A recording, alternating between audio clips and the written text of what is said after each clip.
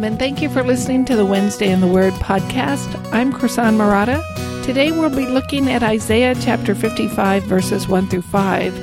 This is the penultimate and 11th talk in our series on the servant songs from the Old Testament book of Isaiah. You can find lecture notes for today's talk by going to our website, which is wednesdayintheword.com, and then go to /servant songs 11. Thanks so much for joining us. Have you ever won anything free? I mean, really free? I won a computer once. I did. I went to one of those business shows where you drop your business card in 100 little jars and you get on 100 little mailing lists, and then they draw one lucky card for something free.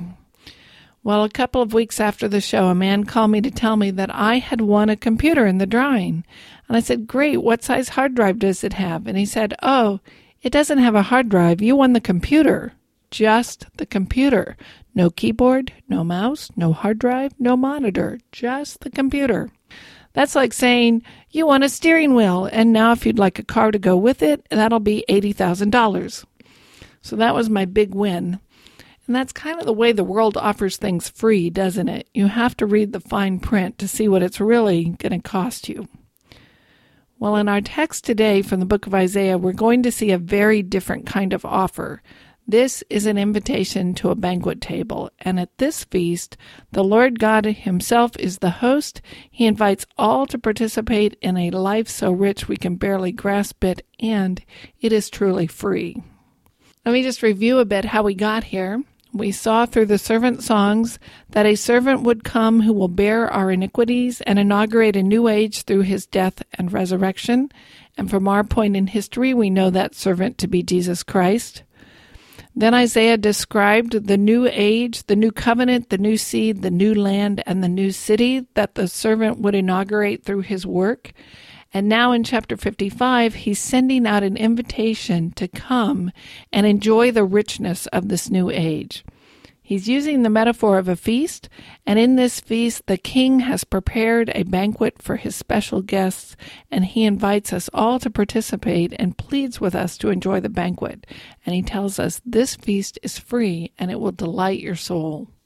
The prophet says the king himself is hosting the banquet, and this king will be the new David. The Lord is now acting to fulfill his covenant with David, to raise up a kingdom that will never end. And not only does he invite his guests to eat at the table, he invites them to co-reign with him. And then finally we'll see Isaiah express his grief that anyone would refuse such a great, free, and glorious gift. We're only going to go through verse 5 today, and then we'll finish the chapter next week. So the first thing we're going to look at is verses 1 and 2, which is the motivation to come to the feast. So this is Isaiah 55, verses 1 and 2. Ho, everyone who thirsts, come to the waters, and you who have no money, come, buy and eat. Come, buy wine and milk without money and without cost. Why do you spend money for what is not bread, and your wages for what does not satisfy? Listen carefully to me and eat what is good, and delight yourself in abundance. 3 things make this banquet glorious. It's available, it's high quality, and it's free. So first let's look at its availability.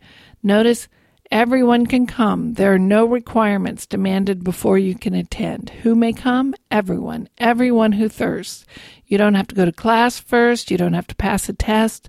There are no rules to obey, no liturgy to memorize, no tradition to follow. There's no dress code you have to fit into, no paper to sign, no levels to work your way through, no entrance requirement, no sacrifice to make. Just come. First, it's glorious because it's available. Second, it's glorious because it's high quality. The quality of the food is costly and rich. He talks about waters and wine and milk, which is all language that harkens back to the Promised Land, a land that was rich in natural resources with an abundant supply of milk and honey. But this feast is even greater. He says, delight yourself in abundance. Delight is a rare word in the Old Testament. It means to take exquisite pleasure in something because it's this rare luxury. This feast is not common food. It's rare, it's unknown, and it will bring life to your soul. Notice that all the commands here are positive. He says, come, buy, and eat. Remember the Garden of Eden? This is the same kind of language, only in the garden there was a prohibition. You could eat of any tree but one. Likewise, the Old Testament was filled with prohibitions. There were rules about what was okay and what was not okay, that which actions were right, which actions were wrong, things that you should do and that would bring life, and things that if you did, it would bring death. But here there's no prohibition. At this banquet, in this garden, there's no evil, no temptation. It's all good. Eat all you want. No cholesterol, no fat, no preservatives, no calories. Everything is good for the soul. So we've seen this banquet is glorious because it's available, because it's high quality, and then also because it's free. How much does it cost to go to this feast? Nothing. He says, Ho, everyone who thirsts, come to the waters, and you who have no money, come, buy and eat. Come and buy wine without money and without cost. It is free for us because the host, God himself, picked up the tab. Like the father of the bride at the wedding, he is paying all the bills. There's no hidden cost. There's no check at the end of the meal. This is a gospel banquet that is free to everyone who thirsts. Other tables are empty in comparison. If the availability, the quality, and the cost don't motivate you to come, Isaiah compares this feast to other tables which are empty in comparison. Look at 55 verse 2. Why do you spend money for what is not bread, and your wages for what does not satisfy? Listen carefully to me and eat what is good, and delight yourself in abundance. Other tables are costly. You weigh out silver for what is not bread, and you sacrifice your wages for things that don't satisfy you. Silver, hard-earned wages, and other resources like your family, your relationships, they get consumed by idolatry. Think of all the things we sacrifice to fulfill our selfishness and our greed and our ambitions and our yearning for pleasure. We throw away lives to addictions. We throw away our families and our children to gain a promotion. We sacrifice relationships for vision statements and philosophies. In other words, we sacrifice people to programs, weighing out silver for what does not satisfy. And Isaiah is astonished that anyone would weigh out silver for such empty idolatry, for such empty feasts. Jesus echoed this same idea. He fed the 5,000 to demonstrate that he was the Messiah, the bread of life, and he was astonished that the people came back the next day looking for more physical bread. He told them in John 6:27, "Do not work for the food which perishes, but for the food which endures to eternal life, which the Son of Man will give you, for on him the Father God has set his seal." In 1991, Lee Atwater, the retired chairman of the Republican Party, died from cancer. And shortly before he died, he wrote an article which appeared in Life magazine, and I'd like to quote from it because he makes the same point. He wrote, "Long before I was struck with cancer, I felt something stirring in American society. It was a sense among the people that something was missing from their lives, something critical. I was trying to position the Republican Party to take advantage of it, but I wasn't exactly sure what it was. My illness helped me see what was missing. The 80s were about acquiring wealth, power, prestige. I know, I acquired more wealth, power, and prestige than most. But you can acquire all you want and still feel empty. What power wouldn't I trade for a little more time with my family? What price wouldn't I pay for an evening with friends? It took a deadly illness to put me eye to eye with that truth. But it is a truth that the country, caught up in its ruthless ambitions and moral decay, can only learn on my dime. I don't know who will lead us through the 90s, but they must be made to speak to this spiritual vacuum at the heart of American society, this tumor of the soul. I've come a long way since the day I told George Bush that his kinder, gentler theme was a nice thought, but it wouldn't win us any votes. I used to say the president might be kinder and gentler, but I wasn't going to be. How wrong I was. There's nothing more important in life than human beings, nothing sweeter than the human touch. This month marks my 40th birthday, the deadline I set for achieving my life's goals. I lie here in my bedroom, my face swollen from steroids, my body useless and in pain. I will probably never play the guitar or run again. I can only hope to walk." It's the end of the quote. That's a testimony to the emptiness of other tables. It's been about 30 years since he wrote those words, and I'm not sure American culture or society has learned the lesson he was trying to teach.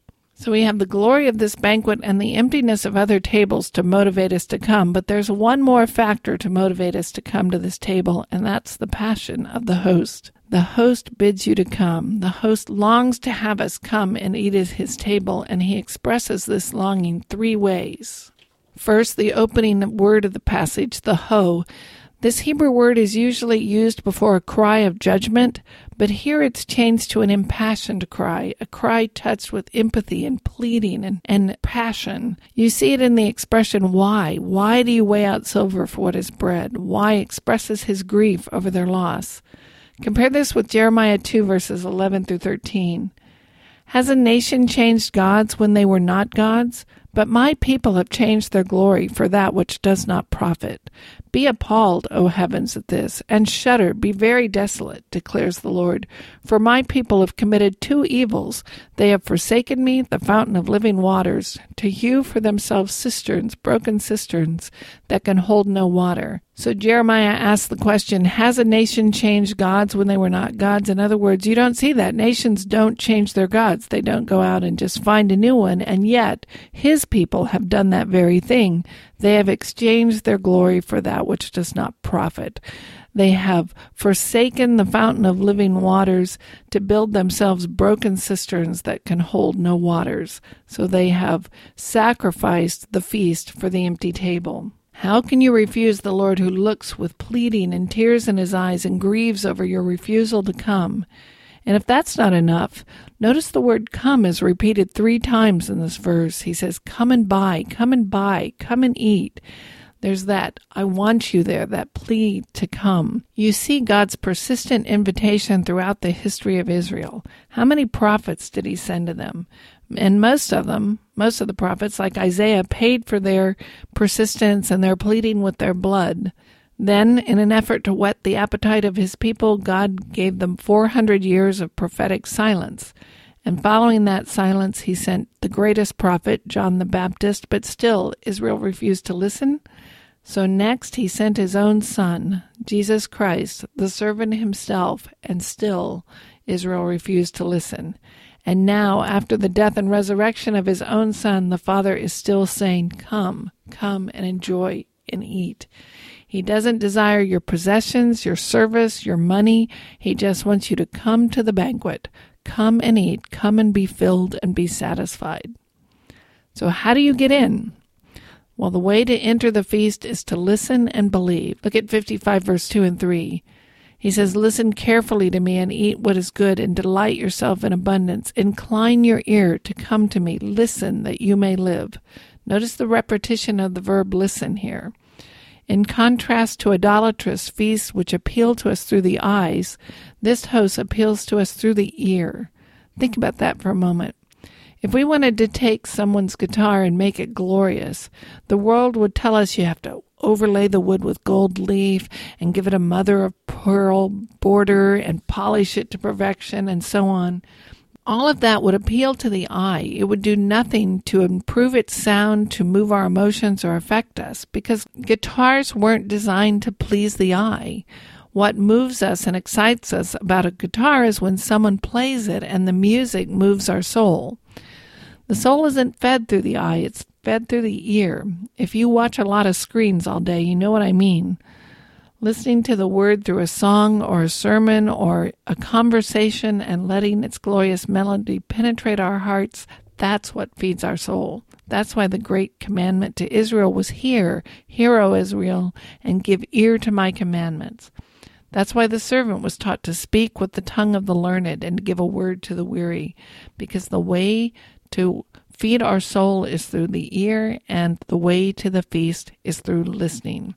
Listen carefully to me and eat what is good and delight yourself in abundance. Incline your ear and come to me. Listen that you may live. Now, listening is part of it, but it's listening with belief. I don't think Isaiah would advocate, and I'm not advocating either, that you would collect an encyclopedia of facts and information and theological knowledge about God. There's no theological test to pass. What we're advocating is that you listen with understanding and belief, that you let what you hear sink into your soul and change the way you see the world. The host of this feast is not inviting you to be one person at a table of thousands where you only catch a glimpse of him from the far end of the room. This is a personal banquet. The host is inviting you to sit down at a table for two, just you and him. Eternal life is not abstract information that you collect in your brain. It's a relationship with the King himself, the Lord God himself. So the King of Kings, the Lord of Lords, is inviting you to eat with him at a banquet, a table for two. No crowds, nothing to distract you, and this feast is glorious beyond words. So you have this invitation to the feast with the King himself, and what will happen if you come? We get the results of going to the feast in verses 3 through 5. Incline your ear and come to me. Listen that you may live, and I will make an everlasting covenant with you, according to the faithful mercies shown to David. Behold, I have made him a witness to the peoples, a leader and a commander for the peoples. Behold, you will call a nation you do not know, and a nation which knows you not will run to you, because of the Lord your God, even the Holy One of Israel, for he has glorified you. Partake of the feast, and you will have eternal life with the Messiah. Up to this point, Isaiah has been speaking in metaphor, but now he switches to reality. And he tells us that by sending the Messianic king, the servant, God is about to fulfill the covenant he made with David. In 2 Samuel 7, God made an everlasting covenant with David that Israel would never lack a king to sit on David's throne, and that God would establish his throne forever. This is 2 Samuel chapter 7, starting in verse 12. God is speaking to David, and he says, "When your days are complete and you lie down with your fathers, I will raise up your descendant after you, who will come forth from you, and I will establish his kingdom. He shall build a house for my name, and I will establish the throne of his kingdom forever. I will be a father to him, and he will be a son to me. When he commits iniquity, I will correct him with the rod of men and the strokes of the sons of men.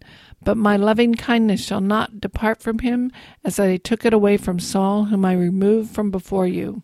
Your house and your kingdom shall endure before me forever. Your throne shall be established forever." Well, we know from history that King Solomon, David's son, built the earthly temple, and that was the first fulfillment of this text, and he is the one who commits iniquity and is corrected. But the ultimate fulfillment is David's greater son, Jesus, who is building a heavenly temple without hands, eternal in the heavens, like we looked at in the last section.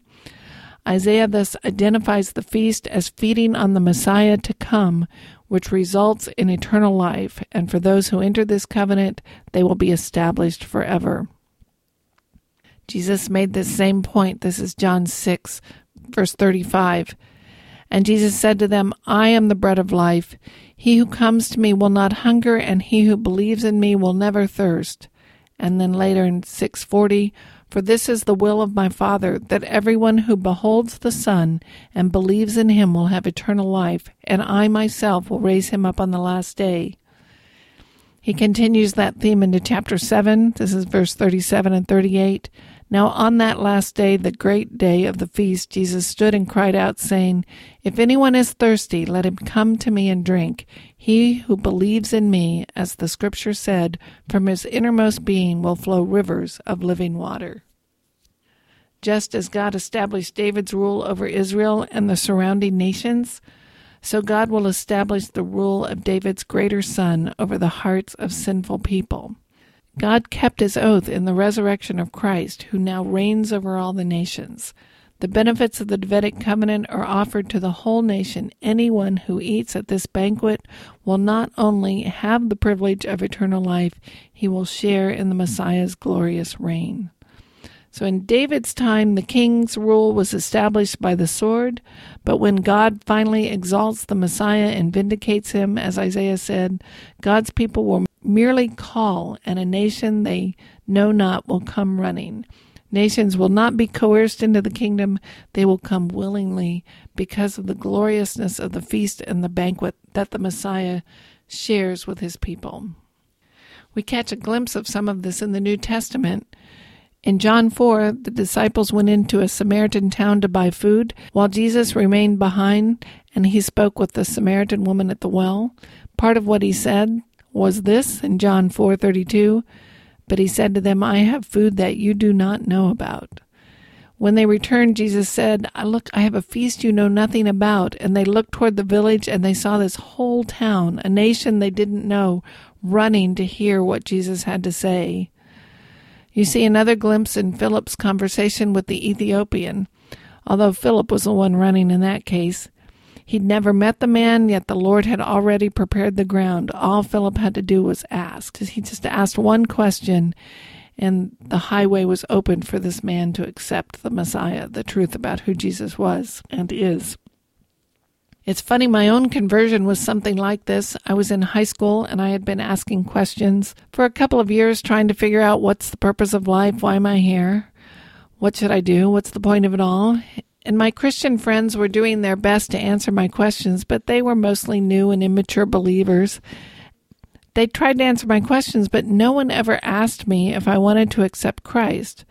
Finally, they had their youth leader call me on the phone. I never met that man, and I still haven't met him to this day.